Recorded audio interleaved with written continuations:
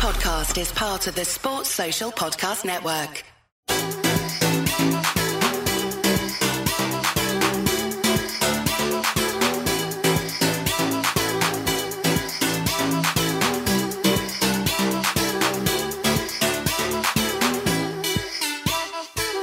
And boom, we're on. And today's guest, we've got a very interesting guest, I may add. We've got a very interesting podcast. We have Kev. Everybody knows Kev's stories. Convicted of murder, always pleaded his innocence. He's everywhere. TV shows now, books. The man's everywhere, aren't you, Kev?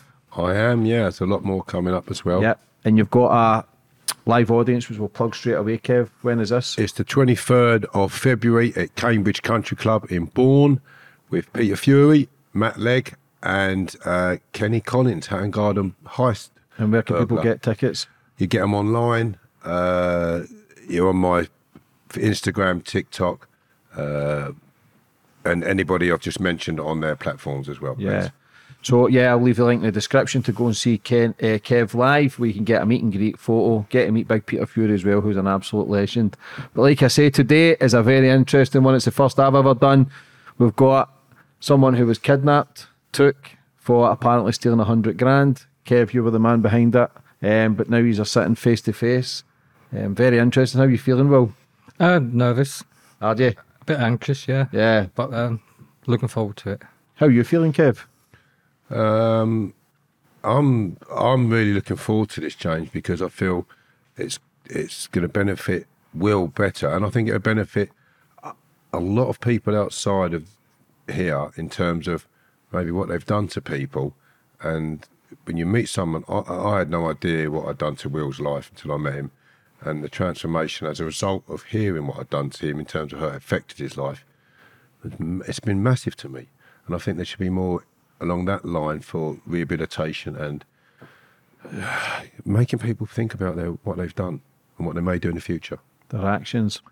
Yeah. Like I say, well, fair play for something I got across. A man like Kev's no stranger. He's very well known in the underworld. Very dangerous, not just outside the boxing ring, but inside it as well. I know he can scrap. Like, he's not a man to be fucked with, if we're all honest here. He knows some dangerous people, very dangerous and capable himself. I know, but his story's out there.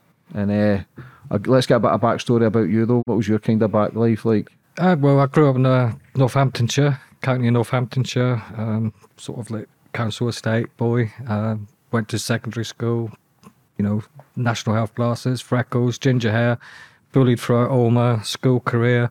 So I didn't really concentrate too much on school.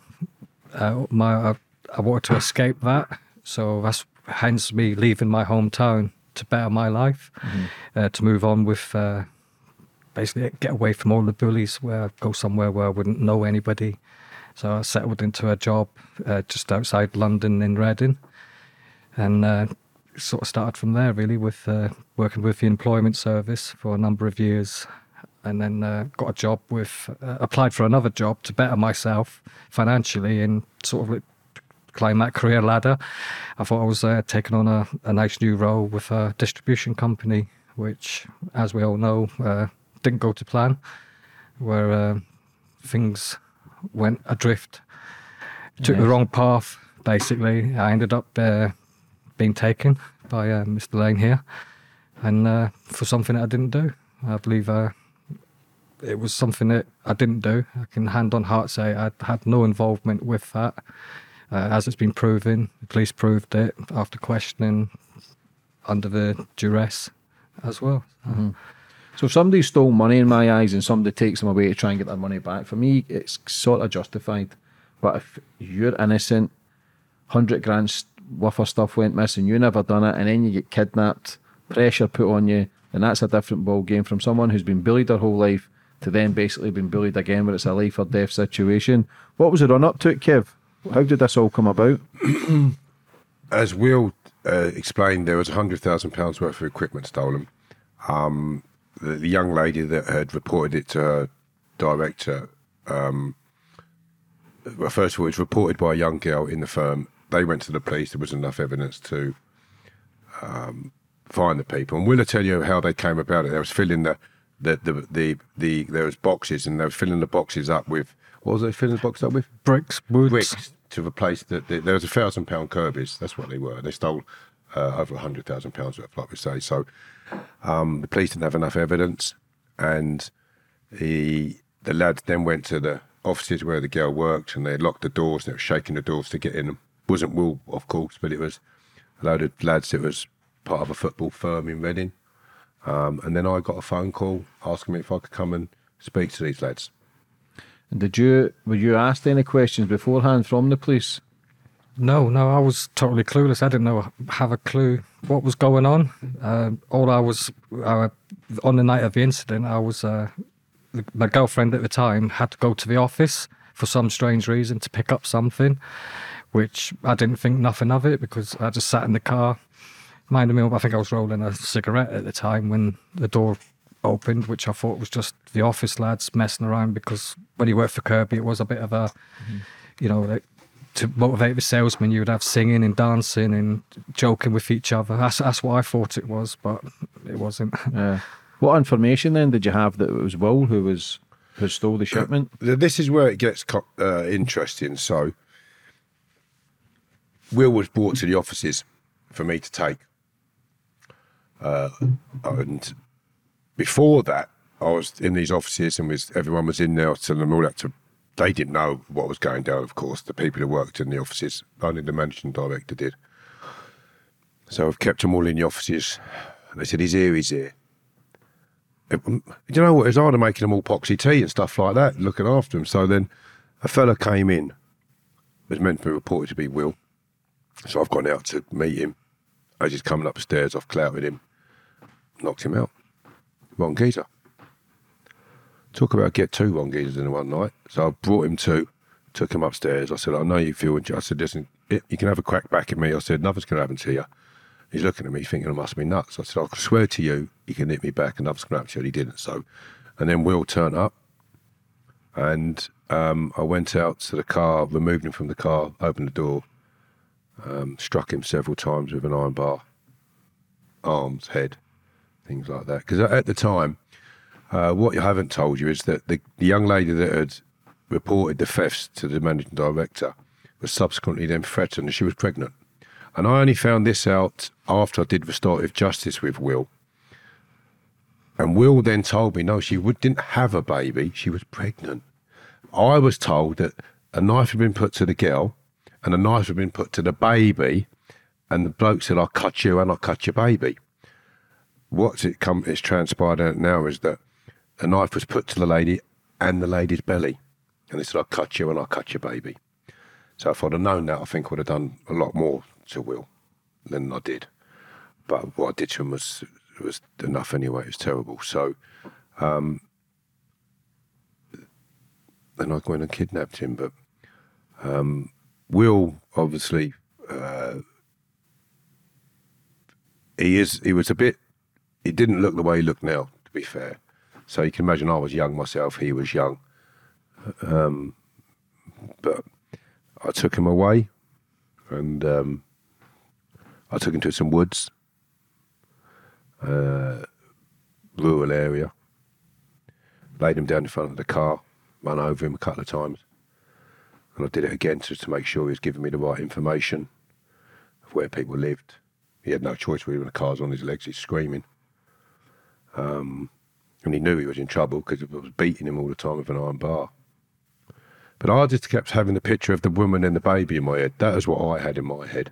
Thinking, you've done this to a fucking woman, you're going to get it. So he gave us some phone numbers to check. So I had his family's details in Scotland. Which is why I kept putting the car over his legs as well to check that was correct. Put him back in the car. Drove him to London, a place called Hogback Hill, in Perivale. And there's a bridge there, people who know the area. Stopped the car. There's a canal. I took him down to the canal. He was walking, obviously, I was helping him. Smashed him over the head, sprayed him with CS gas and pushed him in. Went back, got in the car. He had by then been reported missing because he was taken. He hadn't been seen. He was in hospital for a number of days. Didn't know his name or anything because of a concussion and such. And the hospital found a phone number in his trousers and phoned that number. And then they come about and said, yeah, like, Will's missing. He's reported missing in Berkshire, Reading. And that's how it came about. But what I would like to say, first of all, apologise to Will. I've apologised to him previously anyway, and he knows heartfelt that I mean that. I got the wrong fella, but I got the right fella as far as I was concerned. And I brought shame on myself on a few podcasts I've done about this, and I'm saying, I kidnapped the wrong fella, without telling them the real facts.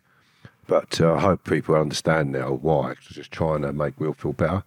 But when the police arrested him, or took him in for questioning after this, after being of what was done to him, they were proper giving it to him. So like, we get worse than what he's done to you and all the rest of it. You've done this, you've done that. Proper give it to him. Had him in the cells and everything. So then I got arrested, and what's funny about this, and I laugh about it, is my best friend, Marcus Lemaire. The old Bill said, if Lane's there, Lemaire's there, nick him. So he got nicked and spent 4 months on remand. I'm laughing about it now because he goes nuts about it. I said, well, you're my best mate, ain't you? You couldn't let me go in there on my own, could you? So he laughs about it now, but yeah, and then we had a trial and that. The police got caught out lying in that as well. I don't want to detect from what will happen, but the witnesses were met at the end of the road. Well, one witness was just found up by the police to do with the IDs, because I wasn't picked out on an ID parade. And then I went on an ID parade, and the police met this girl at the end of the road and said, we want you to make a new statement. They phoned her up at home and asked her to meet her at the end of the road. And when she got in the back of the car, there's my file and pictures of me. So she said, yes, it looks like him, but it's not him. When it came to court, the statement said, yes, it looks like him, it's him. She said, I never said that. So the chief inspector had changed the statements. I got immediate bail, and subsequently I was on bail for some time. Then we went to court, had 2 trials, hung jury, couldn't get a trial, then a second trial. The jury was in Oxford Crown Court, and the jury during the heat wave, in 91, wasn't it? 92. 92, there we go.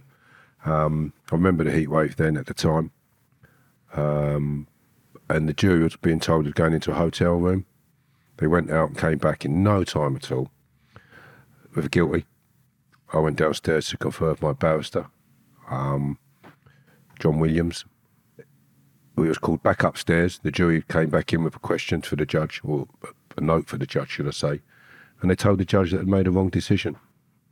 And the judge said, well, I've got to take your first answer on this. I said, ain't a game show, Your Honour.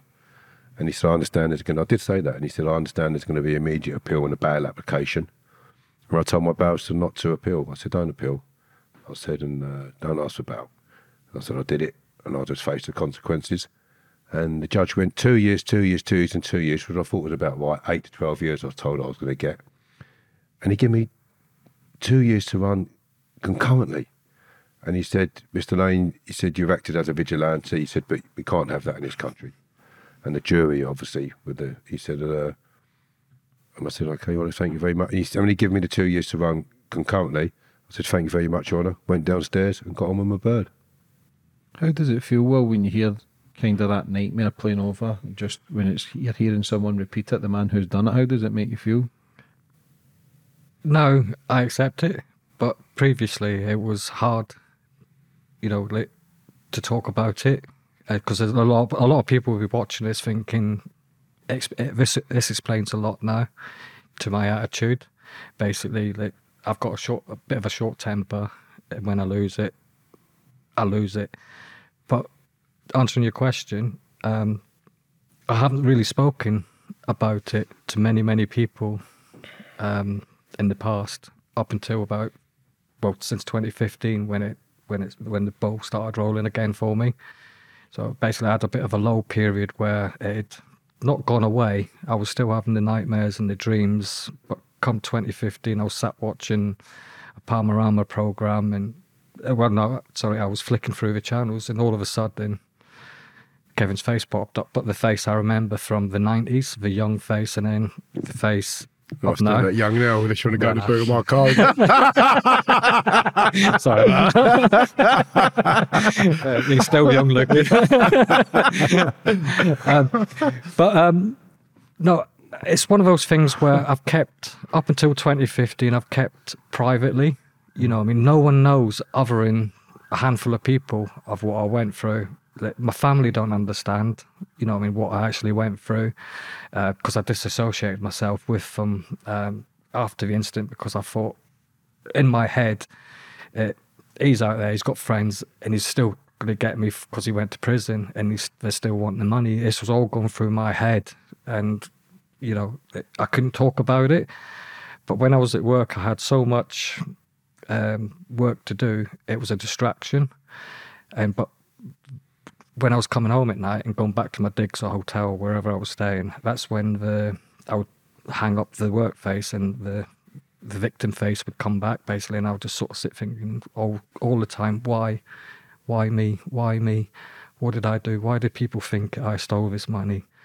Why did people do this? Why did he do what he did to me? You know. What age are you, Will? 56. Why was it you? Did someone point a finger at you to try and take it away from themselves? Like, why were you the scapegoat?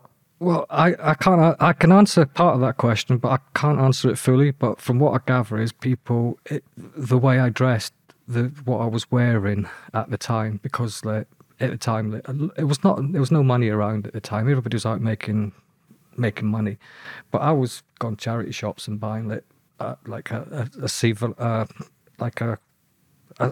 designer shirt for about £5, and telling people I'd bought it cost 50 quid in the shop. You know what I mean? Sort of a bit of bull. And people think, well, hold on, he's always got money, you know what I mean? But I just looked after my money at the time. I got paid, I looked after it. A lot of people used to blow their money the same day as they got paid. Me, I used to sort of string it out throughout the month. And when it got to that month, people would think, well, where's he getting the money from? Mm-hmm. But it's just something, you know, I'd done. I do it to this day. I can see the strain in your face. Were you always like that, or was it this incident that's kind of brought all that on? No, it was since the incident. Yeah, I've been funny with money. I don't have money. I don't really save anything, because I don't want people to turn around, you stole that, you nicked that, that's stolen money. You know what I mean? So if I get money, I spend it. You know, and I don't have savings, because I don't want anybody to turn around and say, where you got your money from. How does it make you feel, Kev, when you kind of hear the story and the damage it's done from all those years ago to now? He's still struggling. You can see the struggle now. I think about it all the time. I told him today, I'm hoping to come into some money soon, decent bit of money. He'll be taken care of. And I feel like I owe that to him at least. But I ruined his life. He was homeless. He lived on the street. I absolutely ruined his life. You know? And to meet him and hear that, you know, look, I'm not a bad person. I've just done some bad things to fucking people who deserved it. He never. So that makes me feel terrible. He's drink and drugs he's been on, alcoholic, all down to me. Won't get in the front car with someone. If he gets in a car and then they take a wrong turn in, as soon as they pull over, he's out the door.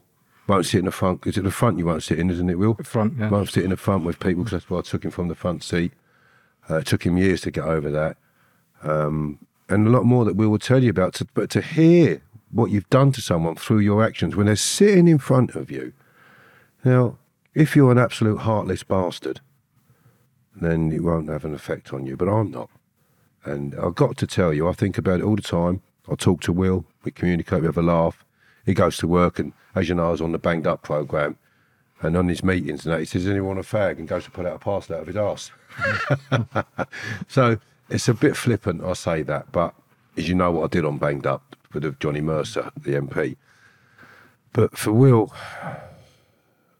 what I did in the past, I'm hoping now I can change his life for the better. Get rid of that rucksack that he's carrying about on his back and park it up. And he does seem to be changing. He's telling me about some positives in his life now that weren't there before we met. But getting back to how it makes me feel, I believe that this is a way forward for anybody who's committed an act like this or many other acts, for them to realise the impact that has on that person, how it impacted them for many years to come. It makes me feel ashamed. Yeah, I tell you what though, Will, man, it takes a brave man to sit across the man who's basically destroyed your life and try and get some closure on it. Like, it's unbelievable, and I've never seen many of these interviews. In fact, I've never seen an interview where the kidnapper sits across from the victim and they're just having a discussion, and hopefully other people can learn from it and understand Kev and understand the destruction that life causes, especially if it's an innocent man. Like, you wouldn't care if it was somebody who, if it was warranted and they deserved it, but it's the fact of the addiction comes, you're still paranoid, you still get scared, and it just destroyed your life totally. What's your recollection of that day? Of the incident? Yeah. As if it was yesterday, basically. It's something that's tattooed and embedded in my head all the time. Going back to what Kevin was saying, that after the incident, after the court case, after Kevin had got banged up and got his sentence, it was a case of bye-bye from the police. And that was it. I was left on my own, basically. No support, no sort of like victim support, no anything to help me. Not even a lift home from the court? Not even a lift home. I had to get a train home that day. They brought me to the court, but they didn't take me home. They took him to the court because he wasn't going to go. He was arm and iron about turning up, and they come and took him. That's correct. You went missing on the first one, didn't you? Yeah, I went where basically the trial was supposed to be in Red and Crown Court on Tilehurst Road. The police had sent 2 detectives around to pick me up to take me to court, but I had gone for a walk 4 o'clock in the morning. I was just walking and drinking and doing drugs and doing stupid things because I didn't want to go. I just didn't want to go. But the police actually phoned me a couple of hours later saying that you cost us a fortune, you've had to suspend the trial, we've had to sort of relocate now, and we'll be picking you up, making sure you're not drinking. I said, no, you can't do that. So the second day of the trial was at Oxford Crown Court. Me and my mates got there a bit early. I had the taste. I wanted a drink, and that drink turned into a full-blown session before 10 o'clock. And I was absolutely steaming. The police in courts refused to let me stand that day. So the police took me home that night, made sure I didn't do drugs. Well, I did do drugs. I didn't let them stop me do that. So I did the drugs, and they took me to court the next morning. I gave my evidence. Basically, that was it. See you later. I said, I'm going to come back tomorrow. No, we don't want you to come back and listen to anything that's going on. So I was told not to, become a what do you call it? Risk? No, a spectator, basically. And again, it could be risk. Someone could be potentially waiting for you to take you outside of the court. Was that not a concern, though? Because you know how dangerous Kev was and what you put you through to then be sitting on a dock? Well, it was, but at the end of the day, when I left that court, he was locked up and I was free.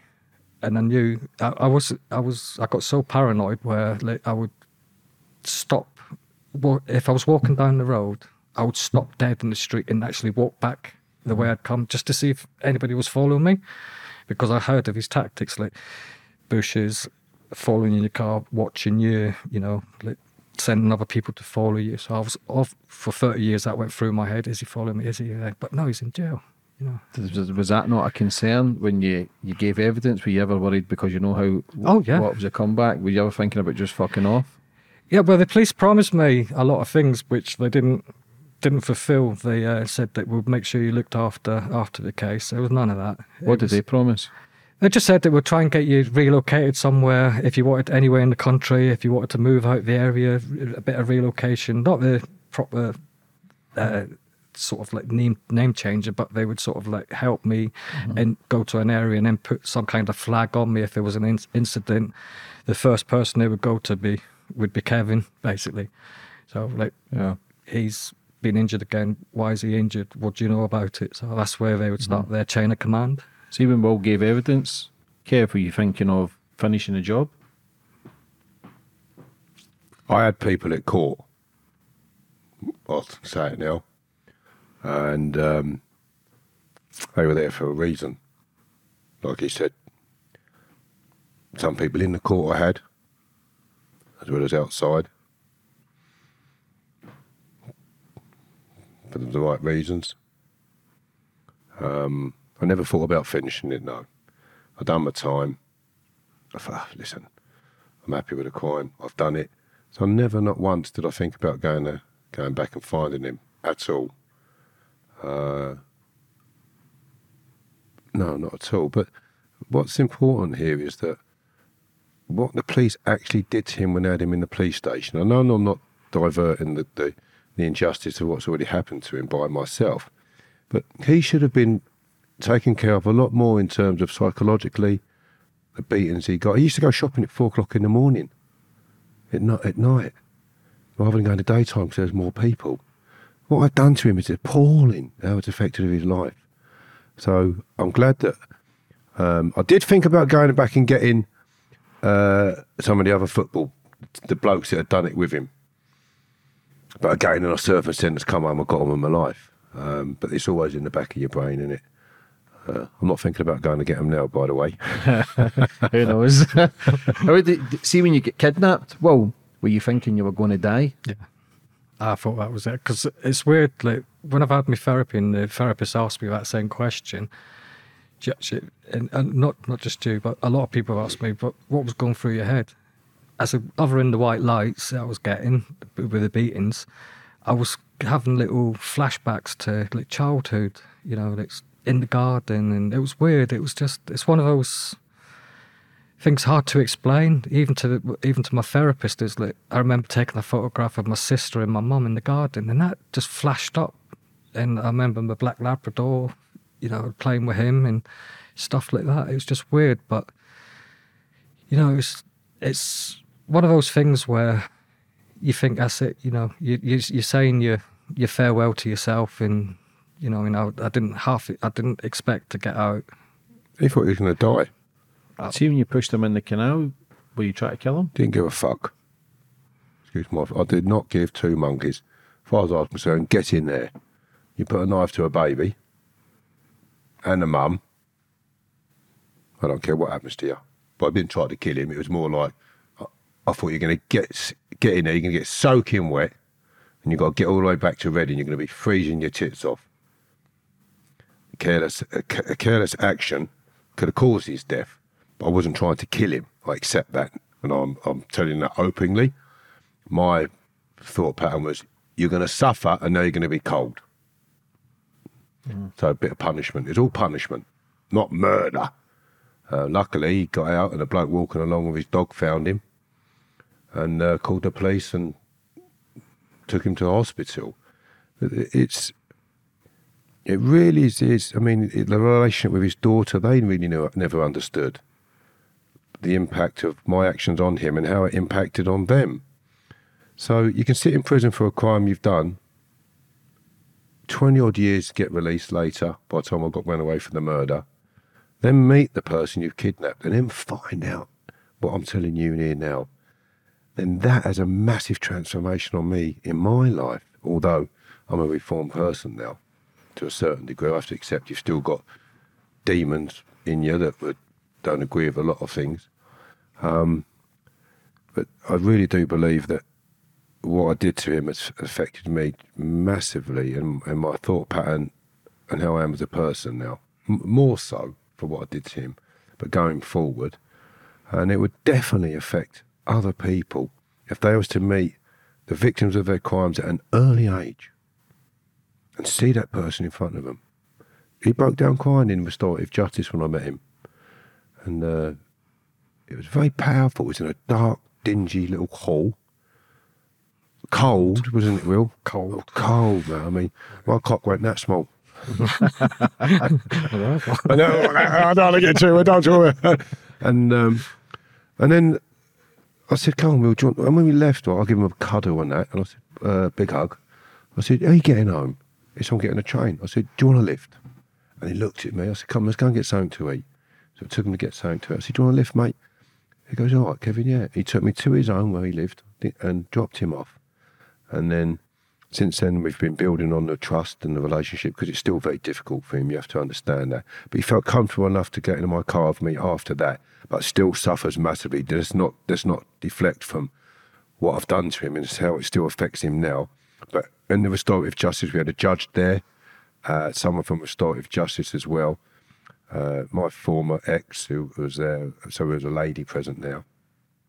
She was in the car as well, so it wasn't on her own. So it was, you know, she's a pleasant, friendly, pretty lady. That must have made you feel better. Should have got to sit on your lap, eh? Should have done.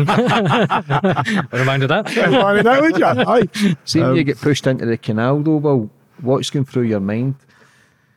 That's the key point, because when with the bash to the head, I was actually out. I saw the bright out of the 3 white lights. I saw that was the 4th, and that was the brightest of all. And I remember my face burning, but I didn't know you'd CS gas me until I'd found out.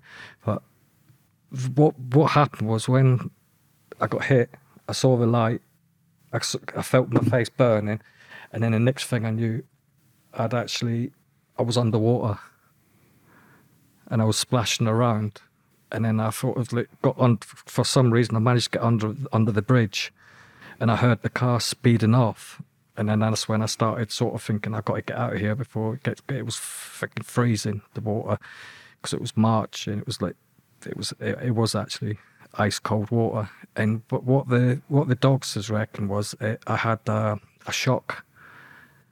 Basically, hitting the cold water, you could either die with hitting the cold water, or it could jolt you to make you come back. And that's what happened to me. And it was one of those, I was under the water, and it was life, coming out of the water. And that's when I thought, I have to get out of here. And basically, I floated a little bit down. I followed the stream, and then to the other side of the bridge, and then got out. I actually got out, but I hid for about 4 or 5 hours because every car that went past, I thought it was coming back. Crawled across the road, hid behind this bush. I could see 2 houses in the distance, but I thought, and every time I heard a car, they're coming back to check to make sure I'm gone, I'm dead. And that was going through, and then I think it was about 6:30 in the morning. I actually got enough courage to get across the road and start knocking on people's doors, and the bloke that opened the door thought I'd been hit by a car. Even the ambulance crew turned up, thought I'd been hit by a car because the amount of injuries I had. Were you drinking or taking drugs then? No. I was a youngin'. I was going to raves. I was doing ecstasy. I was heavily into the trance scene, club scene. So I was doing drugs, but not every day. It was more Friday, Saturday night. With friends and that, and getting pissed up, and then going to the raves. And that was my scene at the time. How would you have felt, Kev, if you'd killed him once you found out he was innocent? Oh, God blimey. You can't put that into words in terms of... Look, hurting people who deserve it pretty much doesn't leave an impact on me. I think you're a nasty bastard, you deserve all you got. Let's face it, the police can't protect everybody, which is why people used to go to people like me. And I'd just like to say as well that, not deflecting from what you've just said, is that I've only been arrested for one other kidnapping, okay, and I've kidnapped a few people. And they justly deserve what they'd done, what I'd done to them. Apart from the murder as well. So I have to say that the people that I had kidnapped previously never went to the police because if they knew what they'd done was wrong in the first instance. So I'd never had any impact on my moral standing and what I'd done. But for what I did to him, if I'd have found out he was innocent, and I think it would have I think it would have changed me in a sense where I don't know how I would have handled it, but it would have been very bad. I think it would have affected me mentally in that it would have eaten away at me, because things like that eat away at me, as in thinking he'd put a knife to a baby, that would eat away at me, because that stems from my brother getting bullied as a child when he got run over by a bus and running out from behind a bus. So bullying comes very bad for me, but people must say I'm a bully. Well, I'm not actually a bully. I stand up to bullies. But they can't see a bully in that aspect. Because you called me a bully once, Will, didn't you? And I said to him, I'm not a fucking bully, Will. And I stood my ground with him then, but he still be a bully. Fair play to him and all. But, and that shows how he's come forward. But yeah, I can only just say to you, honestly, it would have really, really messed my head up. Because I think, God, you think you're so righteous, and look what you've done now. But I still ruined his life. I have to live with that. But in the sense that I'm trying to make it better now, and in the right best way I can. And now we've met, he understands that I'm not such. The picture he had in his brain of me, can you imagine what he must have thought of me, can't you? And what type of grotesque person I was. And probably still some people may think I am a grotesque person, but now he's met me and he sees the difference between what I did to the person I am when I'm like we are now, calm and collective. It doesn't resonate with what I did to him. Only now he thinks about what I was told about what he did. That helps him to justify in his head why I did it. But then he has to ask the questions, well, why me? Well, because he was put forward by his colleagues and people in the area. So when I used to say, like, I came like the wrong person, yeah, I did, but I didn't. So, yeah, it would have really, really affected me, as it has done now, which is why I want to put it right. But I mean, look, today, we only got his hair cut in Swells Barbers in Hillingdon. Mm-hmm. He looks 10 years younger. Looked a lot older before this. I was going to take him for a sunbed, okay, in Harefield in the beach house. I thought you can have a sunbed and then you're going to have your hair cut. That's how where we are now. And I went for a coffee with him the other day before this. I said, come, let's have a coffee, because he's nervous as anything about coming on here today, James. And I understand that. And I said, come on, you'll be all right, James. He's great. It's a right nice setup, and I think it would do you good to get it off your chest, to let people know your story. And further from that, you have to try and look on the positives of stuff. And God, I'm not trying to make it right again, but Will's been asked to be an ambassador for restorative justice, because they think his case is so unique. But do you know what he did? He goes, well, there's a double. He said, I come as a team. He said, I'm not to me own. He said, it's Kevin Lane as well. I said, really? Would he appear? He goes, yeah, but I had no idea about that until today. Mm-hmm. He said, no, you want me, you have to have Kevin and all. I mean, come on. What does that show about?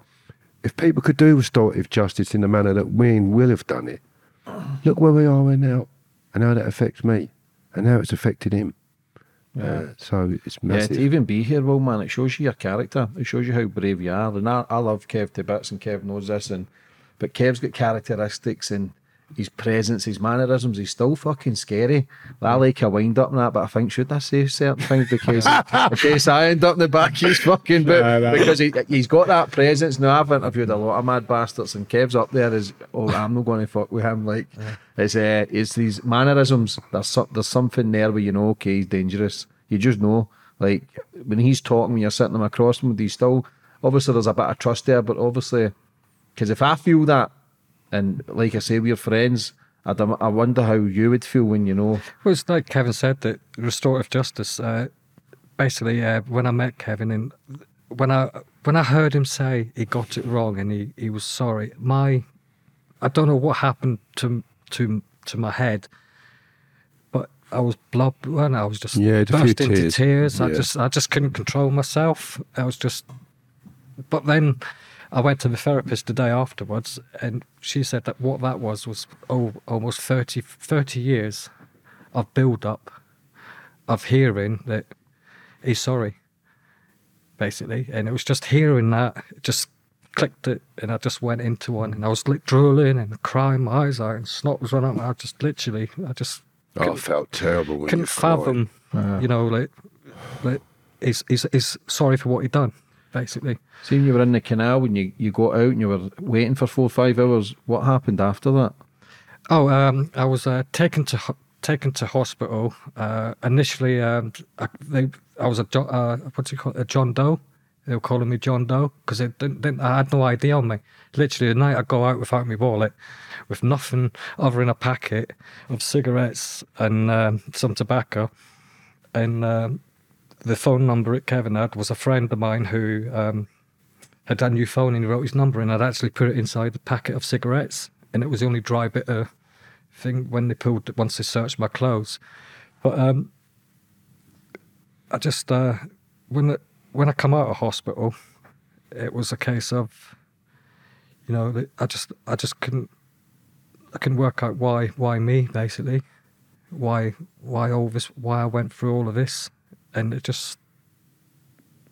but when I was in hospital, it was 2 or 3 days of just staring at the wall, and people look at you, okay, what's your name? Can you remember anything? And then I think it was the second day I started remembering things. I said, yeah, I live in Reading. At Reading, and they were going, okay. And the police were saying that, because they thought I'd been in a road traffic accident. And of course, once they'd found the number, they'd rung it, and it was a friend of mine. He goes, yeah, he's been missing for 3 days. He was taken, and that's when it all started. Because they start asking me questions, like, you know. When did you find out, Kev, it was the wrong person? About 2 weeks after I kidnapped him, I had CID come and arrest me. And it just reminded me actually there. So I had a security company at the time. I had about 120 blokes working for me. I was 1992, 91. So I wasn't that old to have such a large security firm at the time. And if you needed doormen, they had to be doormen. They was there for a reason. So in the papers, the Sun said security boss Kevin Lane. So he had that on his head and all, that he's been kidnapped by a security boss who's got a load of blokes working for him. So that must have had some bearing on his thought pattern. They come and arrested me, took me to Reading Magistrates Court, kept me in the cells a few days. I didn't talk to them, didn't even talk, just didn't, a cup of tea, nothing. Back of the car, nothing. All right. Got to Reading, went to the court, remanded my best mate. I shouldn't laugh about that. Reminded my best mate. And my best mate goes to me, listen, you can't perform in here like you perform outside. What are you fucking on about? So I'll tell you this little story, it's a bit of humour. So we've gone into the holding tank, 2 holding tanks. I'm sitting there. He's done Boston and everything, my best mate. Went to school in Oxford and all, real clever bastard. All right, he's a bit of a rough diamond. So this geezer started rolling a spliff.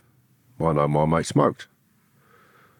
And I know he meant to leave everything back from people, right? So at the time I've gone into Reading prison, and this sort of thing's happening, it's distracting me. So you've gone into, I'm in prison now, and this fella, I said, aren't you meant to leave that for people, mate? So although I've been remanded for kidnapping, I've still got a thought pattern about me, well, what's right's right, what's wrong's wrong. He went, no, I'm taking it home with me. My mate's twitching and all sorts, and he's going, geezer got up and gone in the tank next door. He's going, Kevin. I'm out the bleeding chair, and I out off the bench, gone into him on the next cell. I said, see you? I said, if you don't give me that puff, I said, I'm going to hit you that many times you think you're surrounded. Now fucking hand it over. And he gave me the puff. I went back in the tank and give it to the lads. So although I'd been remanded for kidnapping, I've gone into prison and I'm still behaving as if I was on the street. And I can carried on that way. I had a few problems in the prison in terms of other people and the way they're behaving. So it didn't impact on me in that manner. And I still thought what I'd done was right. Justifying it? Justified it for many, many years until I met him. And then when I met him, I thought, my God, what have I done to that man? And I tell people all the time, you've got no idea what I did to him. I ruined his life. I tell people all the time. I told my nephew, Teddy, the weekend. So I ruined a man's life by my actions. How do you think your life would have been if you never went through that kidnapping and torture? I'd probably be married, 4 kids, a couple of dogs, living in the country, happily, mental health free, no worries. But it's like when you get to the junction, you can go left or right. I think that night I went left, But no, I feel as I would have probably been in business at some point, my own business, because that's what I've always wanted to do, was run my own business, be a businessman and sort of work for myself rather than others. But that never, I've ended up for the rest of my life just working for others and, working under their ruling rather than my own. So not holding a job down for too long. No, moving on all the time. Yeah, moving on. I had a spate where I was lucky enough to actually get a job with a construction company. I travelled around the UK, sort of projects were 2-3 years in length, so mechanical, electrical projects. So I was finding myself in Kilroot for 3 years, Northern Ireland, Edinburgh, up in Scotland, the North East Coast, Norwich, Germany, all them places, but working on projects. And that was a distraction basically. But as soon as the company finished trading, I took my redundancy, and that's when I sort of thought, well, this is easier if I can find the same job. But I couldn't. All I was finding was 9 to 5s, and basically, I just after 2 or 3 weeks, I just couldn't hack it. It was too many people. I was getting paranoid in the office, and because I wasn't sort of technically in charge, someone else was in charge, and I didn't trust anybody, so I would just make excuses and resign, or phone in sick, or just, you know, or until they got annoyed with me for not turning up. So, Everything that you've went through, the torture, the kidnapping, being innocent about it, but then your mental health goes, you end up an addict, you end up homeless. Does part of you ever think or wish that Kev had just killed you that day? In a way, yeah, but it was a stage in '93 where I attempted my own life. So. But I took 6 paracetamol, drank half a bottle of vodka, and I woke up. I was thinking this would be it. Thank God it was only 6, eh? Yeah. I don't want to go back there. It annoys me. I even stupidly thought of doing something as stupid as that night. But it got to a stage where I couldn't handle it anymore. It was just constant every time. You know, barricade myself in my room. You know, like anybody coming to the door, because I was living in shared accommodation, I was thinking, is that them? Is that him? Or bangs at the night. I would wake up and that would be me. I wouldn't go sleep again. Even to this day, I wake up between 3 and 4 o'clock in the morning. I can't go shopping anymore because all the shops are closed. They don't open them since COVID. But what I used to do was when I would get up and do my shopping. I'll go out 3, 4 o'clock in the morning, knowing that no one's going to be about. The only people it's going to be about are police. And the amount of times I got stopped by the police at night, where are you going? I'm going shopping. All right, okay. What you got on you? So I'll be treated again. So I've lived life with that. So Can I just ask you, please, Will, to reflect on when you was in how the police, what they said to you about, you think that was bad, what we're going to do to you and stuff like that. This is a victim who's nearly been killed, and yet the police were threatening him with, well, you take the lead. Yeah, well, when they picked me up from the hospital, the journey to Reading police station was worse than the journey with Kevin. The constant, you think what he did to you, we can make you disappear. Where's the money? Where is it? Constant. It was worse than what he was but it was legal what they were doing, as where what Kevin put me through was illegal, but they were doing it the legal way. We don't believe you. We don't believe you. We never believe anybody, and they just kept on going on and pressurised. And then when they realised, hold on, you know what I mean? You've just sat through like nearly an hour and a half of this, and we're not getting anywhere. How did that make you feel that you had nobody to turn to? I just felt lost. I just, I was again like, why me? Why are people saying this about me? What have I done? It took me back to the bullying days of school. Yeah, let's bully Billy, because that's what I was known at the time. Billy, let's bully Billy. Let's send Billy a birthday card, but let's put dog shit in it and post it through his front door. And I was just thinking, why me? Why? What have I done to people to deserve this? Why have I got something written on my forehead? Thief, criminal, I mean, I don't know. I just can't fathom it. But I'm hoping that people will realise now, that I'm not a bad person.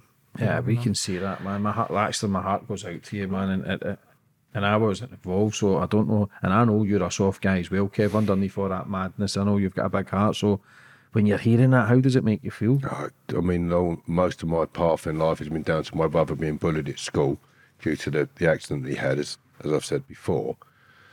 And then most of what I've done to people in the past, pretty much all of it is due to injustices that the police were unable to rectify. So to meet Will and to know what type of man he is, now I've got to know him. Oh, it's so sad, because I've always thought it was a bit of a John Wayne, fight for the underdog. Let's face it, we can't be protected by the police in this country anymore. They're so overrun and etc. etc. So I do see myself still as a bit of that in terms of people look to someone who can look after them and maybe be a bit of a negotiator when people are falling out. Say, oh come on. So I know where this could go, and I don't. So, but I'm not justifying it, by the way. But doesn't make me feel good. I can't justify it in my head. Cannot justify it in my head. I say to myself, what I did to him. They've got an angel on this side saying, well, you thought what you was doing was right. And then over it's, yeah, but look what you did to him. Look how he is now. So the devil over here might be saying to me, yeah, look what you did to him. I'd take that as a positive and say, yeah, look what I did to him, so I can do some benefit in my head, not what you wanted to do bad. Do you understand what I mean by that? I take what he said and think, well, hold on, look, what you're making me realise what I did more in my own head when I'm battling with my good, bad, to hopefully do better for other people in terms of the restorative justice, being ambassador on that, because it has been massive to me. It's massively thought about, God, do I want my son to go and do that to people? No, I don't. Do I want my son to go on my path? No, I don't. Or my sons, should I say. Thankfully, the eldest two haven't. But it's had a massive impact on me, Al. Thinking about my life in the past, massively. Thinking about things all the time. It's all the time I'm thinking about this stuff. More so when I meet Will, again, or we have contact via the phone or something, you know, or he messages me what's happening with James. And when we went to Channel 4 about doing a documentary of restorative justice, that would be really powerful. And I think that would be great for many people, both sides of the fence. Yeah, this is powerful, just used to sitting here today. I don't you realise how powerful this is going to be for people to understand the effects that it has on not just bullying, but just the torture and the misery that people have to go through and the pain of the ripple effect of the whole. You've got to question now everything that you've done in your life, all the motives, all the justifying, because even if somebody did deserve it, even if they've got a wife or kids, the effect it has on them, their brothers or sisters, their mums, their dads. Even though, listen, if somebody stole money, they deserve a kick in the balls, don't get me wrong, but it's when they go home to the family life and they're scared and they're peeking through the blinds and then they turn to drink, they turn to drugs, they're suicidal, they're hating themselves, they're blaming themselves, because it sounds as if, no disrespect, well, but you've been a victim your whole life. Yeah, and you're right in what you say, James. With family, I disassociated myself from my family because I didn't want, and I hope they'll understand this now, I didn't want any association with them. Kevin or his colleagues would find where my family were living, because you hear rumours that get you, that go down the family chain until extinct, basically. And this was going through my head. So if I don't talk to my sisters, have no contact, then he ain't going to know about my sisters. I have to keep myself to myself, become a loner, recluse, have no friends, which I have got. You can count my friends on one hand, basically. And that's the way I looked at life. That's the way I sort of think. Then I sort of built my relationship back with my family after I call it my dark period, because it was 5 years of my life that I'll never get back after the incident. That was homelessness, that was drink, that was drugs, and that was just basically 5 years of, wandering around with a cloud in my head, constantly thinking why me, and looking for the next bottle of vodka, or the next bottle of Special Brew, or the next eighth, or the next wrap of Coke, working to feed my habits. And it just got to a stage where it just I can't continue this way. I need to, and I knew I got a phone call from the police in '94 saying that Kevin he'd been sent to prison for murder, and basically he'll walk in there, but he'll come out feet first. He'll spend the rest. He'll probably end up getting killed in jail. So the police said to me, well, "You can just calm down now. You can relax. He's gone." But I never relaxed, and it's never going to go away. No matter what drugs you take to block it out, it just ain't going to happen. But that's why I call my dark period. That's where the suicide, the homelessness, the things that I went through, people don't understand, because there is a big void in my life between 92 and 97. Because I was going to ask that when Kev got done and sent to prison, did it make it easier? But obviously it didn't. And why didn't you reach out to him quicker once you realised it was the wrong guy? I didn't know until we'd done restorative justice. No way. I'm telling you found out a few weeks later that he was innocent. No, he told me. I told him it was all through restorative justice. All right, I thought you knew a few weeks later. No, I knew a few weeks later when I got nicked that I'd been nicked for it. But I didn't know till years later that Will told me it weren't him, it was the geezer in the stores working with him, and that what he went through with the police and everything else, what I did to his life. I say to people now, I ruined his life. I destroyed his life for years. And I say that to people, and I say it with, like, because I want people to realise, to understand people's actions. So no, I didn't know. See, if you did do it, do you think you would have got on with your life better? What if I did steal? Yeah.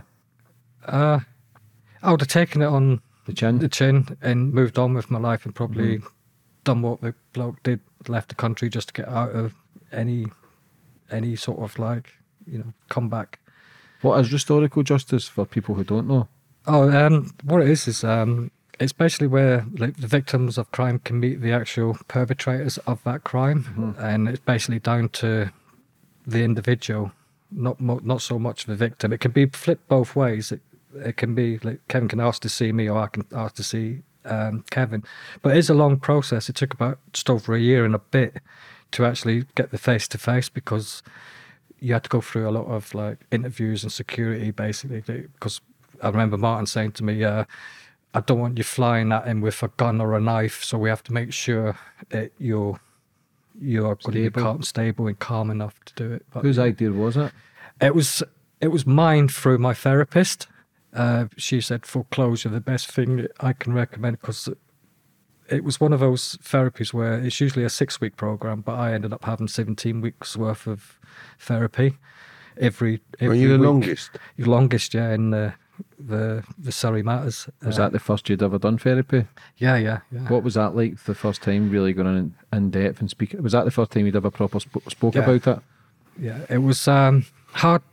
It was emotional, but it made sense the way they dealt with me. Basically, describing the brain as a filing cabinet, and what's happened is you've opened it and everything's blown out. So now let's start refiling everything into an order. And basically, the last order that was restorative justice. Basically, like putting closure, meeting the individual who hurt me and who's still hurting me today. Well, not so much hurting me at the time, who hurt me, but was hurting me then. What are you thinking then when your therapist says that? All the years of hurt and torment, trying to take your life, homelessness, ruined family, ruined your chance of having kids and a wife and the business. What are you thinking? I was heading, believe it or not, I was heading back to the dark days.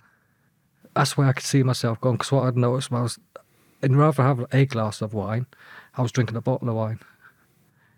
And then that bottle of wine went to 2, and I was like, whoa, you're going down the dark road again, Next thing you'll be doing the popping the pills and doing the crack and all sorts of stuff. And I didn't want to do it, and I just thought, I've got to do this. I have to do this. And if he says no, he says no. I was going to actually pen him a letter and just explain to him in a letter as well, because that was the other option after. If it was a no, you could actually write to them. But from that day, it's been the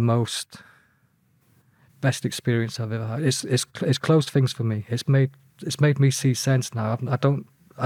I still ask myself, why me? But I now understand why it was me that night. It was chosen, and the reason why, and the remorse that Kevin's got with his actions that night, what he done to me. Yeah, even though Kevin's dangerous, I interview a lot of criminals as well who are very, very dangerous, but you're braver than any one of them. Just so you know that, for you to sit there and just want to meet the guy who basically was fucking trying to kill you. Like, we all know how ruthless people can be, but to you then, what to face that's a strength, isn't it, Kev? That's a fucking massive. courage. Yeah. Well, people were saying to me at the time that, I'm a good contact with a friend from the incident who was, I've known from 1990 right through up until this present day. And when I told him I was meeting Kevin, he goes, why do you want to meet that scumbag for what he put you through? I said, he's not a scumbag. I said, he has reason. There's got to be a reason behind it. And understanding that reason, and the reason is he got it wrong. And he's remorseful, and I'm accepting that. I'm not one for holding grudges. Unbelievable he is. Why did you? What am I going to do? Stalk him and kill him, and then me do 30 years bird. Why did you agree to it, Kev? Because I wanted to meet the man that I kidnapped and hear what he had to say about why it happened. And I thought it would do me good. As crazy as that said, I thought you need to listen to someone and hear what he has to say about what you've done to him. It wasn't a case of, it was for the better rather than the worst. I was, in myself, I've got compassion, and I thought, I need to hear what this man has to say. I didn't think much about it. When they asked me restorative justice, and I heard that he had asked for it, I thought, well, I owe it to him. And I went based on that reason alone, that I owe it to him to sit in front of him to give it to me. And I thought that he was going to be quite abusive, quite attacking. You've done this, you've done that, you horrible bastard. Because they said to me, restorative justice, listen, it's kicked off in some of these meetings before. We've had to get in between people, and people tried to hurt people, and stuff like that. Not too much of that, but there's been problems along the way. So I had that vision in my head, but I thought, well, I'm prepared to go there and take that. But in case it's turned out for the better. For Will, more so than me, how he's now thinking he's going on with his life. I mean, he doesn't have a beard anymore. Cut the beard off. Looks a lot younger with the haircut. Mm-hmm. But he's now moving on with his life, and he's a lot happier, and he does things now that he wasn't doing before. Surely anybody who's committed such an atrocious crime, and they know they're in the wrong, do restorative justice. Do it for the better of you, and for more so for the person what you've done to. Because there's two people that need repairing in this, and it's myself for the right reasons, and Will definitely more so for the right reasons prior to myself. But it shows collectively as an offender and a victim how you can both see he sees the light now for how he's leading his life better now, and he's getting rid of the baggage that he's been carrying around that I caused. For me, it definitely makes you think about your actions. How much does it then soften you up to then look at your whole life and your whole outlook and the shit that you've done? Because men are very good at putting everything to the side and blocking everything out. We don't want to feel pain and emotion, but even today I can see the emotion in your face. So how much has this made you question everything in your whole life? And how's it, like you said, it's made a massive impact on you to then seeing the damage that you've done? I don't think I would have been the man I turned out to be if I'd had a father around for the first instance. And many people say, oh, that's an easy excuse. Well, no, if you've got a dad around, most people who go to prison don't have dads around, high percentage of them. So they go away with life. Mine was brother, not having a dad around. I think there's a lot to be thought about that, but I believe that regret's a big word. Of course I regret some of the things I've done to two people in particular. Really, just two. And I've done a lot of things for a lot of people. So try and you have two. And that's two's more than it should have been. It's really, I think about it all the time as the answer to that. And I think about my younger son now and how I go over and above to make sure that boy is not going to be like his dad, making the mistakes that I made. Like he is like his dad, because nature and nurture. I've seen things in my son now. I think, oh my God, that explains.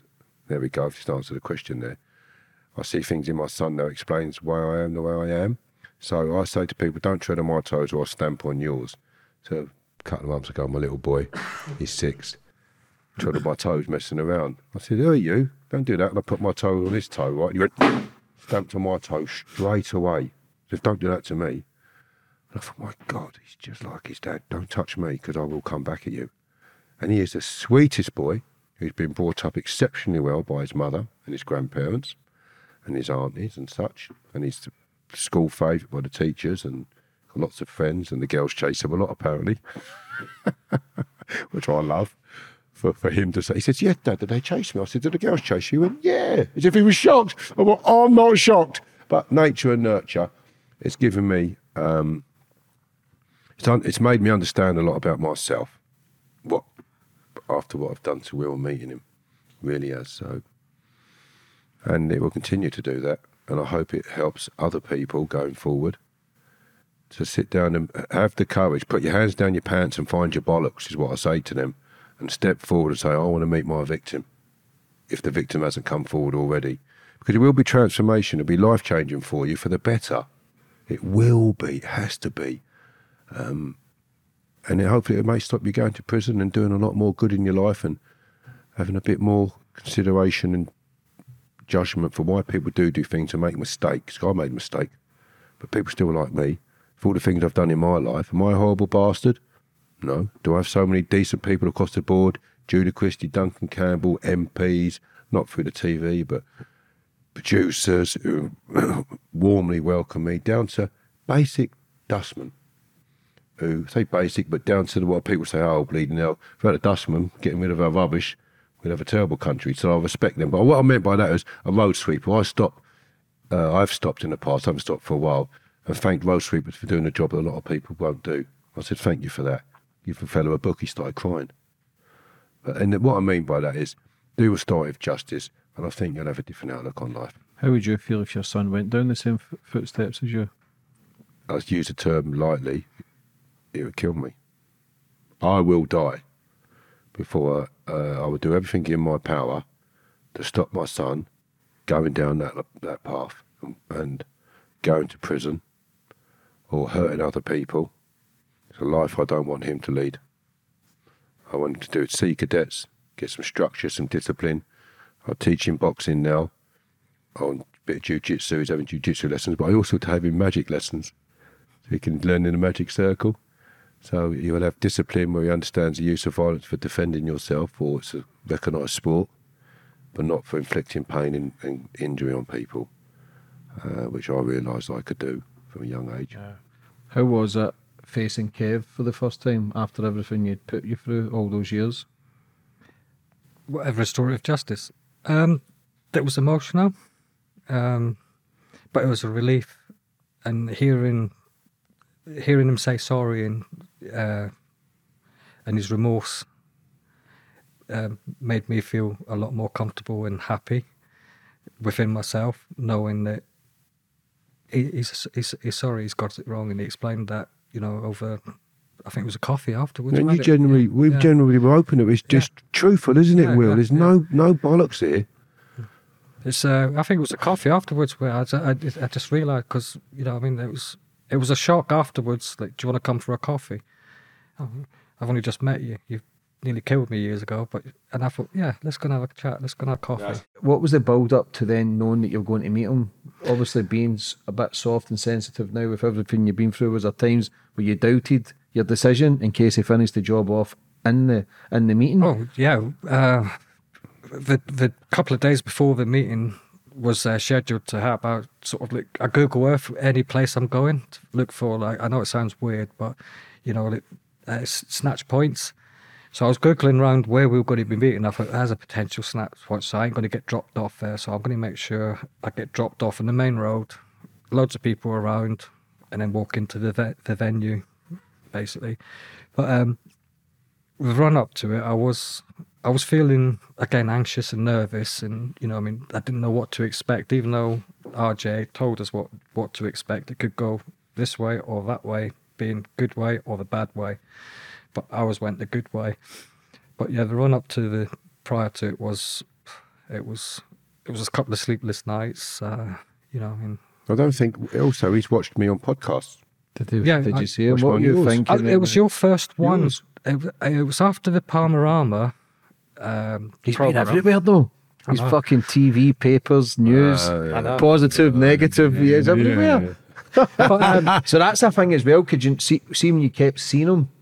Did that flash back a lot of memories? Because it was everywhere at one point on the news, and even more so now. But obviously you've sorted it. But see when you're seeing the face, does it trigger? At the time it did. It was especially the Panorama programme, and seeing like the bloke who, like opened that car door the young photograph, the young Kevin. That's the picture I have. All right, don't start rubbing it in, Will. I'm telling you, mate, I'm telling you. No, I've got to get that in.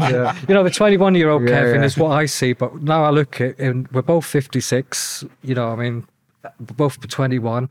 But when I look at Kevin, I don't see the 56-year-old Kevin, I see the 21-year-old Kevin.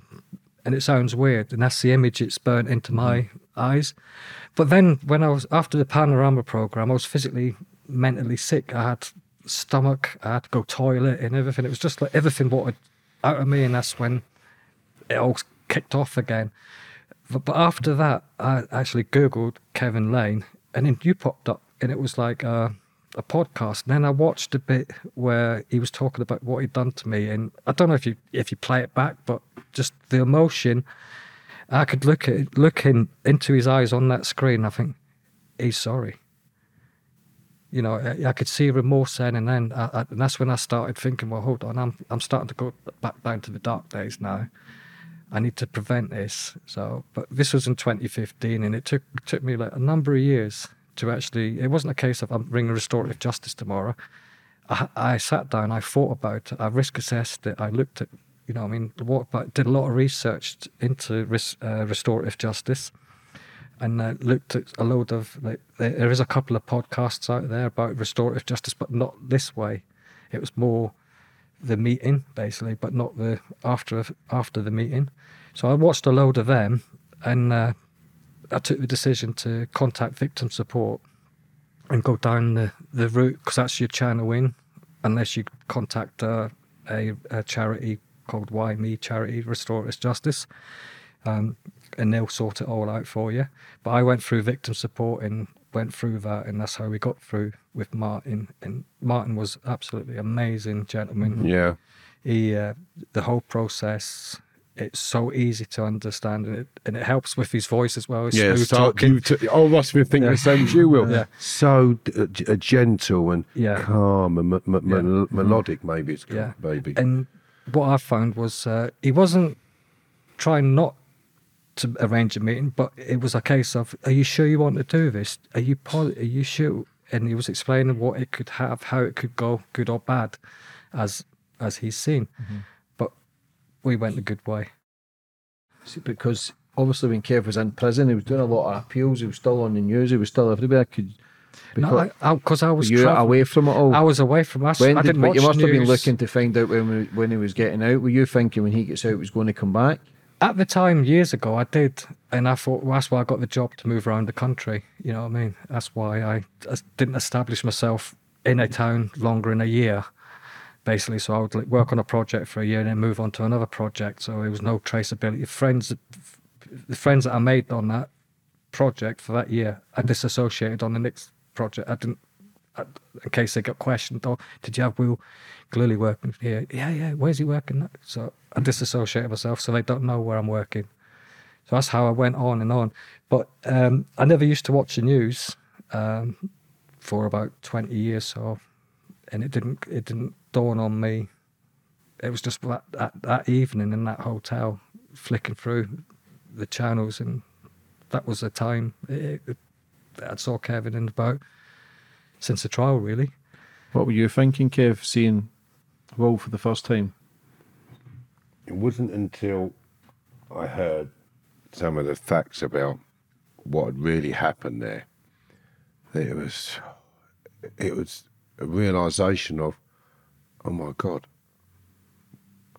And when I first met him, I thought, okay, blimey, he doesn't, in my head, he was quite a little bit stockier then, young bloke like me.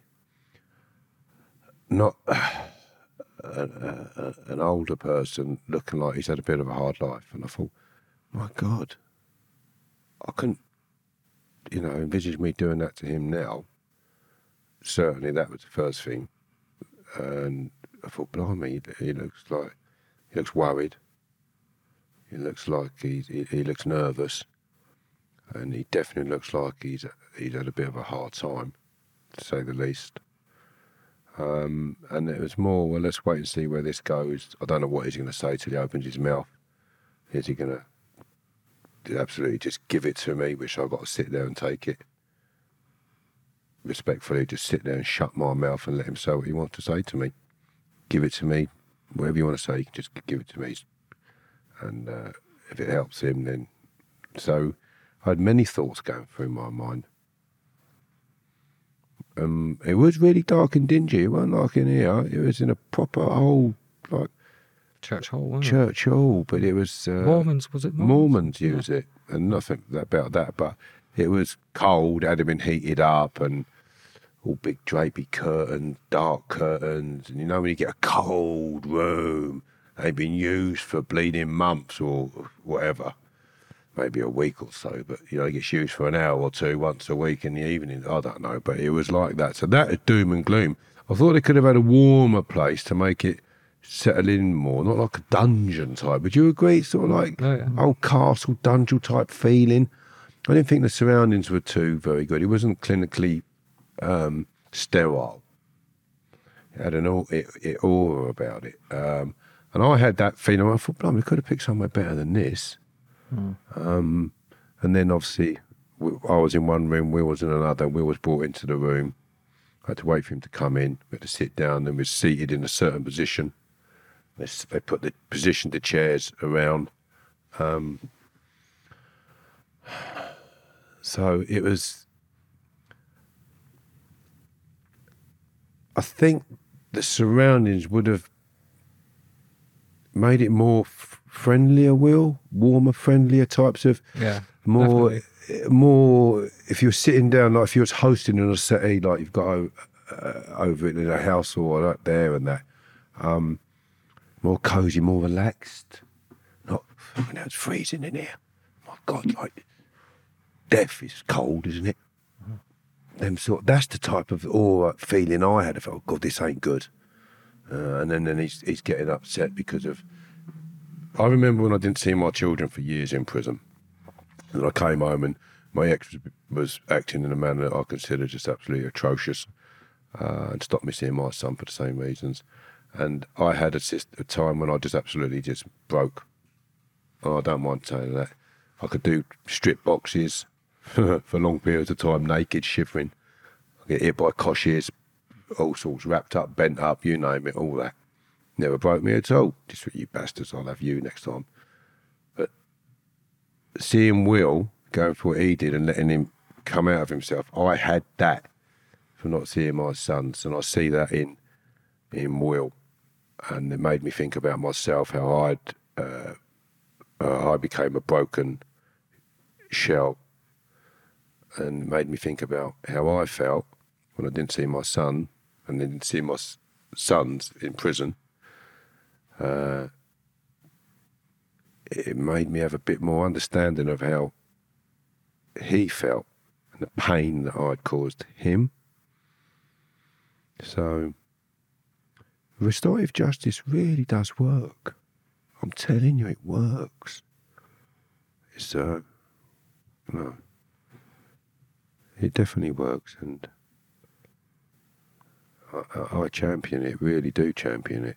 You know, because you two are sitting here. How was it when all those years, all the misery you went through, all the torture, all the pain, for then Kev to say sorry? It was like a pressure relief valve going off inside my head, and basically it was just nice to hear, you know, from Kevin that he's sorry and he got it wrong. That was enough for me, and I thought, I don't hold grudges. I'm not one of it. Well, all right, fair enough. Thank you. Goodbye. I want to, you know, build a relationship with Kevin. You know, become friends. You know, do things together. Did you trust him when he says that? I do. Yeah. Yeah. I get in the car with him. So, and that's a biggie with me. Cars. Let me ask you. I bet he'd phone me up if he had a bit of egg. Hopefully, this can open doors. What sort of work do you do? I work for a mechanical electrical contractor, operations and compliance manager. So it's just for anybody watching, maybe give you a job or give you a helping hand, because you fucking deserve it. Does, mate. You deserve it, man, by all means. Like, I've interviewed so many brave people who's been human trafficked, but for the ordeal you went through and being innocent, destroying your life, being homeless, trying to take your own life, you deserve a break, mate. And hopefully this is the moment it does. Kev, like I say, he's a good guy sitting here. This is embarrassing for some men to admit that they've put other people through misery and pain. That's why I've got nothing but respect for yourself to even be here. Like for him to sit here and admit that he's sorry and be brave enough to say, man, he's tortured and kidnapped a guy. That's fucking nuts. I had him for hours. Yeah. I had him for hours, and don't believe me, it weren't no joyride. He might have been in the back, but he got beaten when he was in the back, and he continuously got beaten. That was a terrible ordeal. The guards were running him over. The ordeal didn't stop when he got put back in the motor.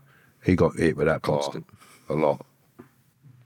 And I say that angry at myself in terms of I want people to understand there's no light experience that he went through. It was full on for the full amount of time I had him in that motor, under it and in the canal. So believe me, when he talks to you about how it impacted on his life and the nightmares he's had and everything else, he bloody means it.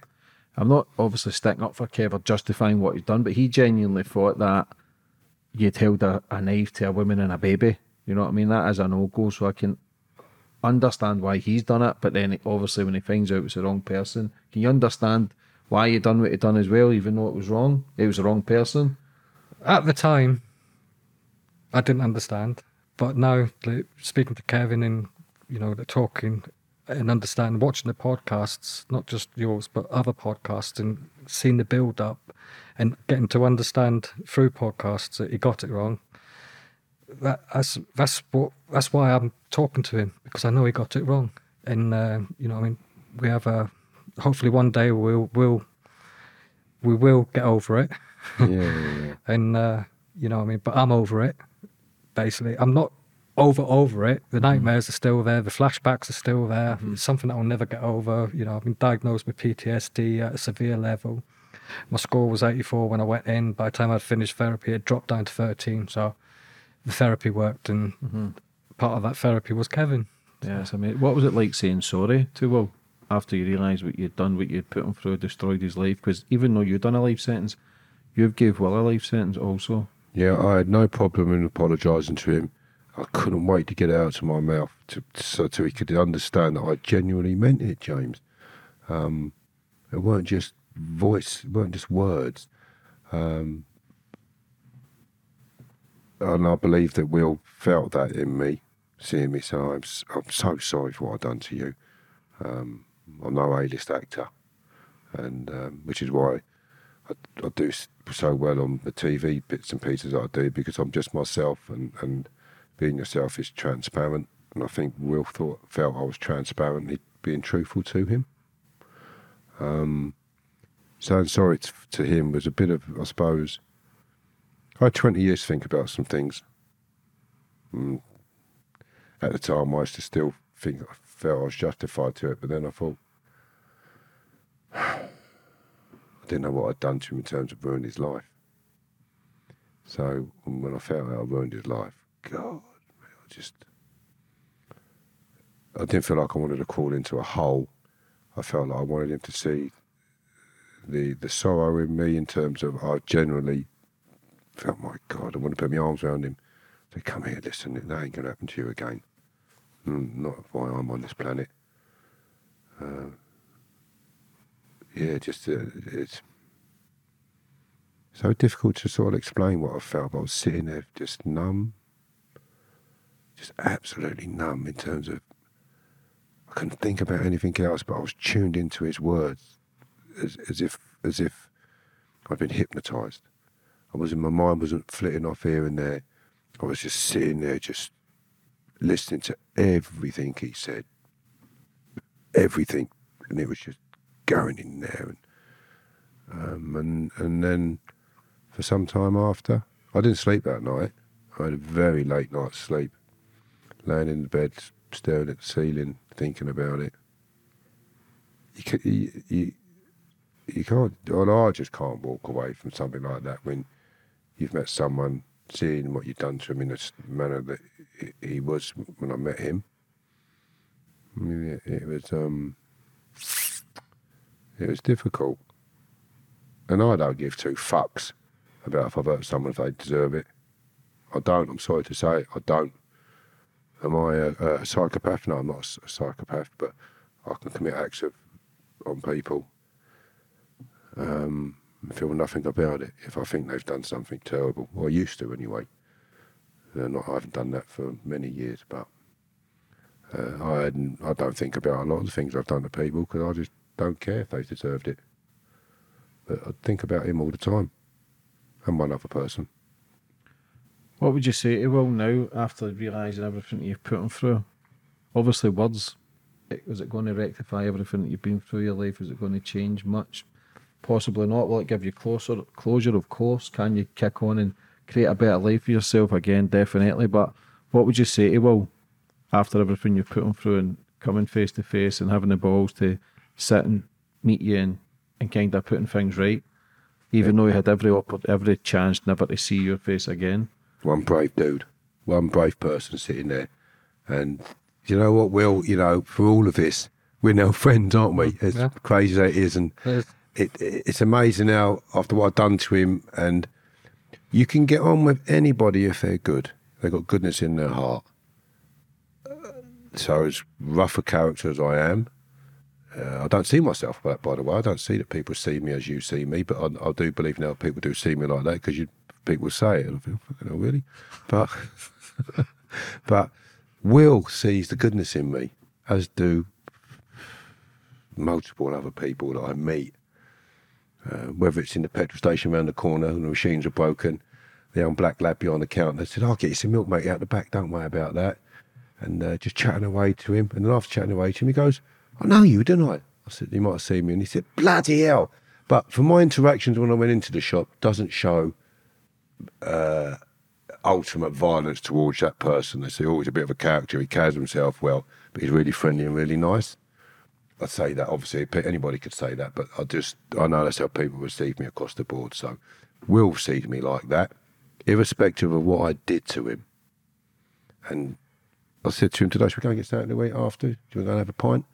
Yeah, he's going to have a pint.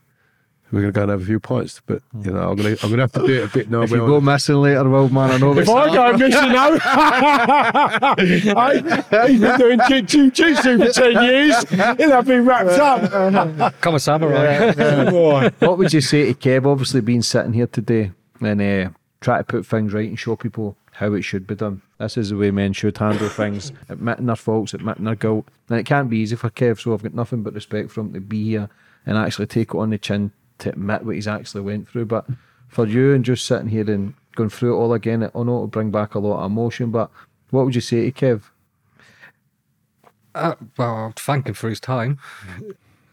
Basically, not for what, and the for coming through for me, with my closure, because he could have turned around and said, no, I don't want to meet you. But I feel that I benefited from meeting him with regards, and I've said to Kevin that I just want to become friends. I want to put what behind us and let's just move forward. You know what I mean? When we meet, we don't talk about the kidnapping.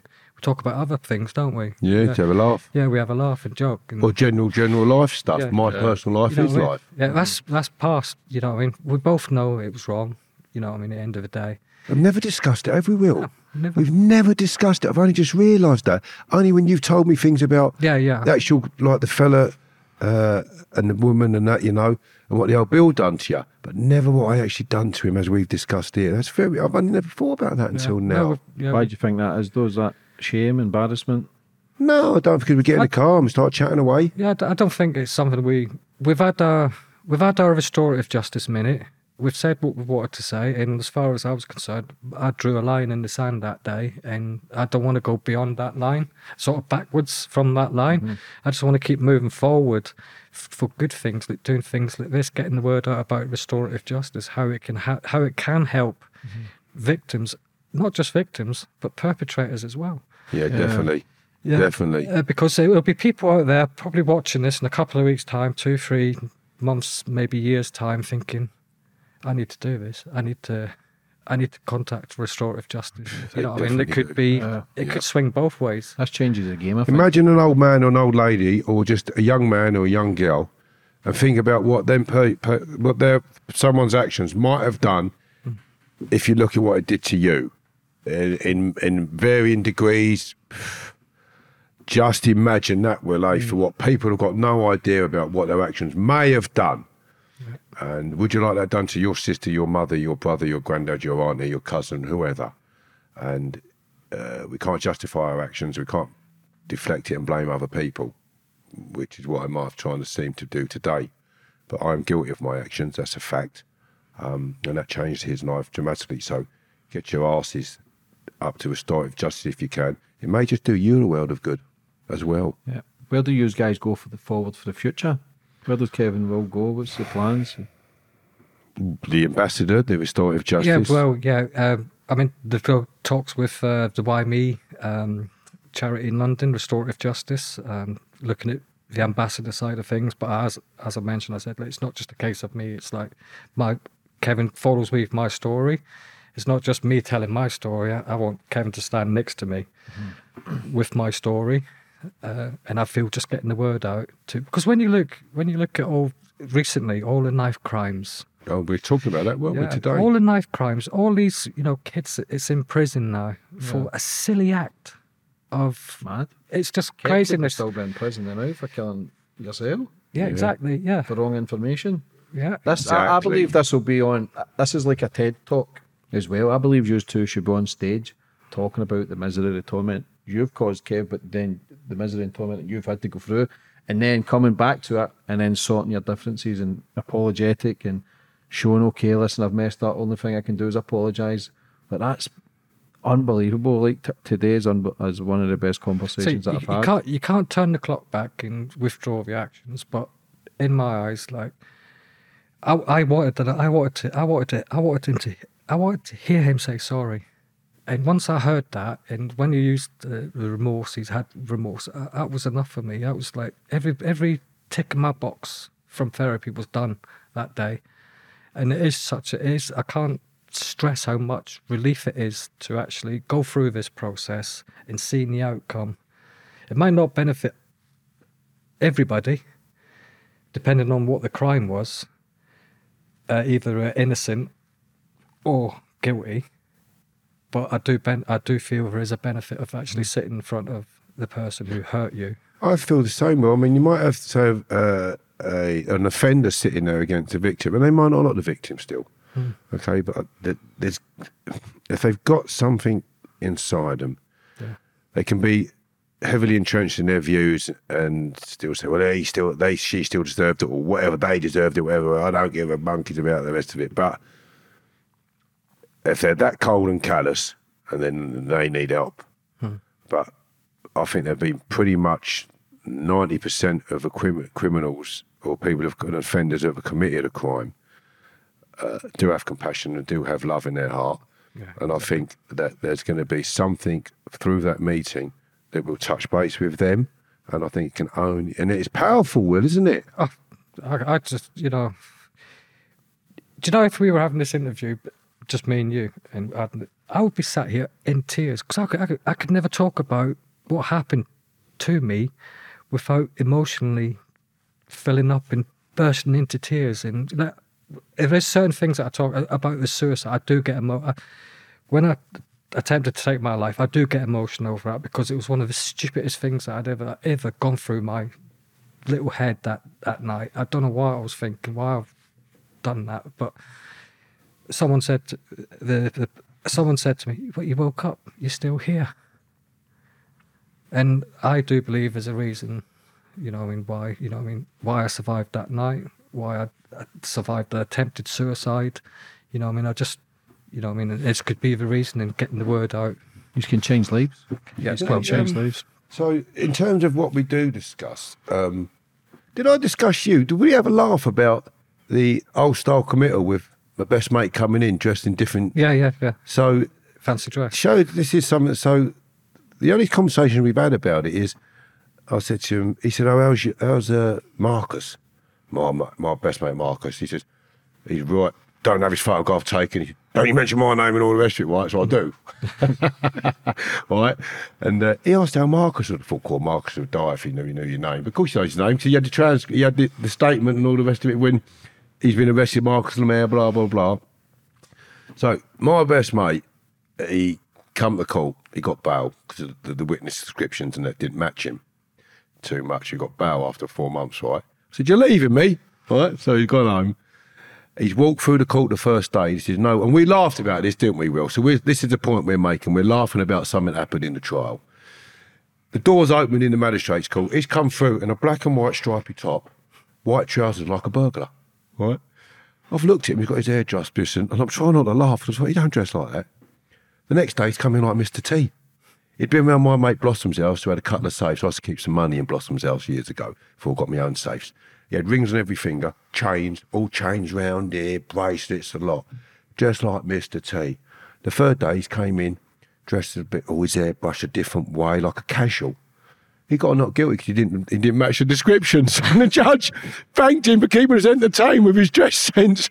So we can't say that Mr. Lemaire matches the descriptions. I thought you couldn't say he matches anyone's descriptions right now. But we laughed about that, didn't we? Yeah. And, because, I mean, everyone was laughing when he came in the court thinking, what's he going to come in like tomorrow? But he got him bleeding, got him not guilty. And he's quite rightly so because you weren't there when I did it. Mm-hmm. However, we laugh about that type of stuff, don't we? And that's the only conversation we have had in terms of the trial process and what he went through, in terms of what the police put him through, how he turned up drunk and I thought we had a mistrial, no, but it got put off, didn't it? Got put off, yeah. It's only you that's just reminded me about that. It was me. I stopped the process for 2 days. That's how long it took me to get in the dock, 2 days. And I was under police guard that day, like no drink, no drugs. Well, I did take drugs because they couldn't stop me from doing that, so... How are you feeling after today? I feel great. I feel, I was, as I said at the start of the interview, like anxious, nervous. I feel more relaxed now. It's not as bad as what I thought it was going to be. No, of course, you're in good hands. It's more relaxed. Yeah, it's obviously easier said than done. People say it's okay, this and that, but obviously you've came here, you've done what you've had to do, and I believe this will open doors for anybody watching, Will, that's maybe went through a life of trauma and pain and never think they can get out. What advice would you have for them? I would say get in touch with the Why Me charities, the restorative justice charities, or if you haven't got one local to you, then victim support. Contact them, start the process, start the conversation. It is a long process, but at the end of the day, I would suggest it because it's done me wonders. There's probably people sat at home now, right at this moment in time, who's had something really bad done to them. And they've just bottled it up and still bottling it up to get out there and contact, the Why Me charities or the victim support, get the help. It's been life-changing for you, wasn't it, moving forward? It was, after, and it's weird, I say to people, like, why did you meet him? What's all that? They don't understand. It's like, if you wake up with a hangover or a headache, what do? You take a paracetamol to get rid of the pain. That's my pain gone. I'm just sitting here in front of Kevin, in the car with him, having coffee with him. You know what I mean? Is my therapy, is my drug, is my pain relief. How are you feeling after today, Kev? Listen, I love seeing Will because it's nice for me to see him and see him laughing and joking and take the piss out of me. To be fair, he does. Don't worry about that. And it's nice because we just become.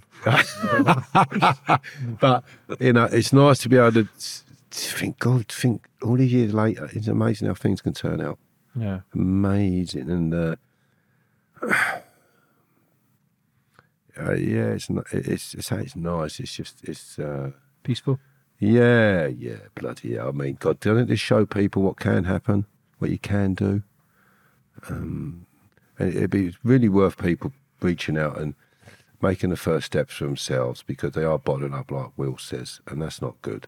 So I've seen the changes in Will, his appearance, getting rid of the beard, cheeky little bastard. Yeah. But that's good. He's got his humour back. Yeah. I'm a cheeky little bastard. But it's nice to see someone have that character of strength to start being himself and get rid of that baggage they've been carrying around or park a car up in a car park and leave it there and get out and walk. And he's now walking a better life. So I thoroughly recommend it. Do you think this is a clean slate for you to then kick on and have a positive life? Well, it is, yeah. I'm actually moving. I'm trying to rebuild my life. I'm I've lost 30 years, but I'm trying to, what time I've got left, I want to enjoy it. And the only I couldn't enjoy it 3-4 years ago. Amazing that, isn't it? Because, you know, I mean, I just had this fear he was going to come and get me. But to stop that, restorative justice, I'm now moving on my life and I'm loving life. And Yeah, amazing. it's totally different. But I'm going to try and rebuild my relationship with my daughter, my sisters and family. In that, you know, it's going to take time. I hope they understand that with watching this as well, that they'll see a different, you know, I mean, why I've been elusive, why I don't speak to them, why I don't text them, why I don't contact them. You know, Might help them understand a little. Yeah. Yeah, and that's what the these thing. things are for, is to get Oh, an yeah, understanding yeah. of the whole situation, the way Kev's life went, the way your life went. Nobody wins.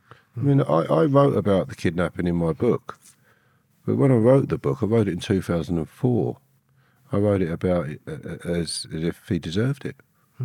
So I've got a new book coming out, and I'm writing it at the moment, and part of that will be Will in there about the transformation of what I did to such. It'd be about my life coming home, meeting Will, problems I've had with people when I've been released from prison, girlfriends abusing my position as a convicted contract killer and using the police heavily against me, claiming all sorts of madness. But yeah, and other people, I'm going to lambast, but I'm going to proper give it to people in my next. But Will, I'm going to set it out for the better, and Will can have a piece in that. I'm going to ask him to write. He didn't know this, by the way. I'm going to ask him to write a little piece about something. So.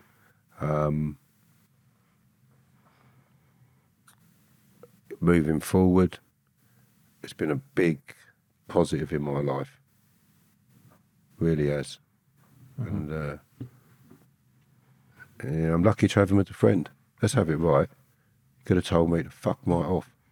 So I consider myself very lucky in terms of, and not say fortunate, but respectfully, that the man's seen, he's got compassion in his heart to forgive me for what I did to him.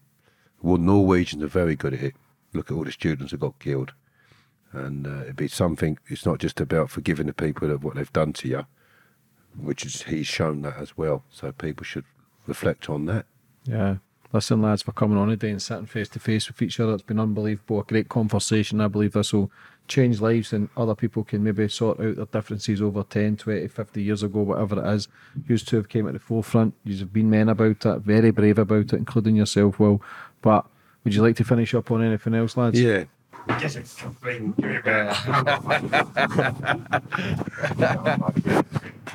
this every time we see We do. We always have. Listen, pleasure. Well, hugs. cheers, mate. Would you like to finish up on anything else? Again, just get involved. If you're feeling down, lonely, unsure what to do, contact by me or victim support and start the process. I did. Look at me. Well done, lads. Listen, nothing but the love and support for the future. I wish you all the best. Thank you. Cheers, James. Thank you.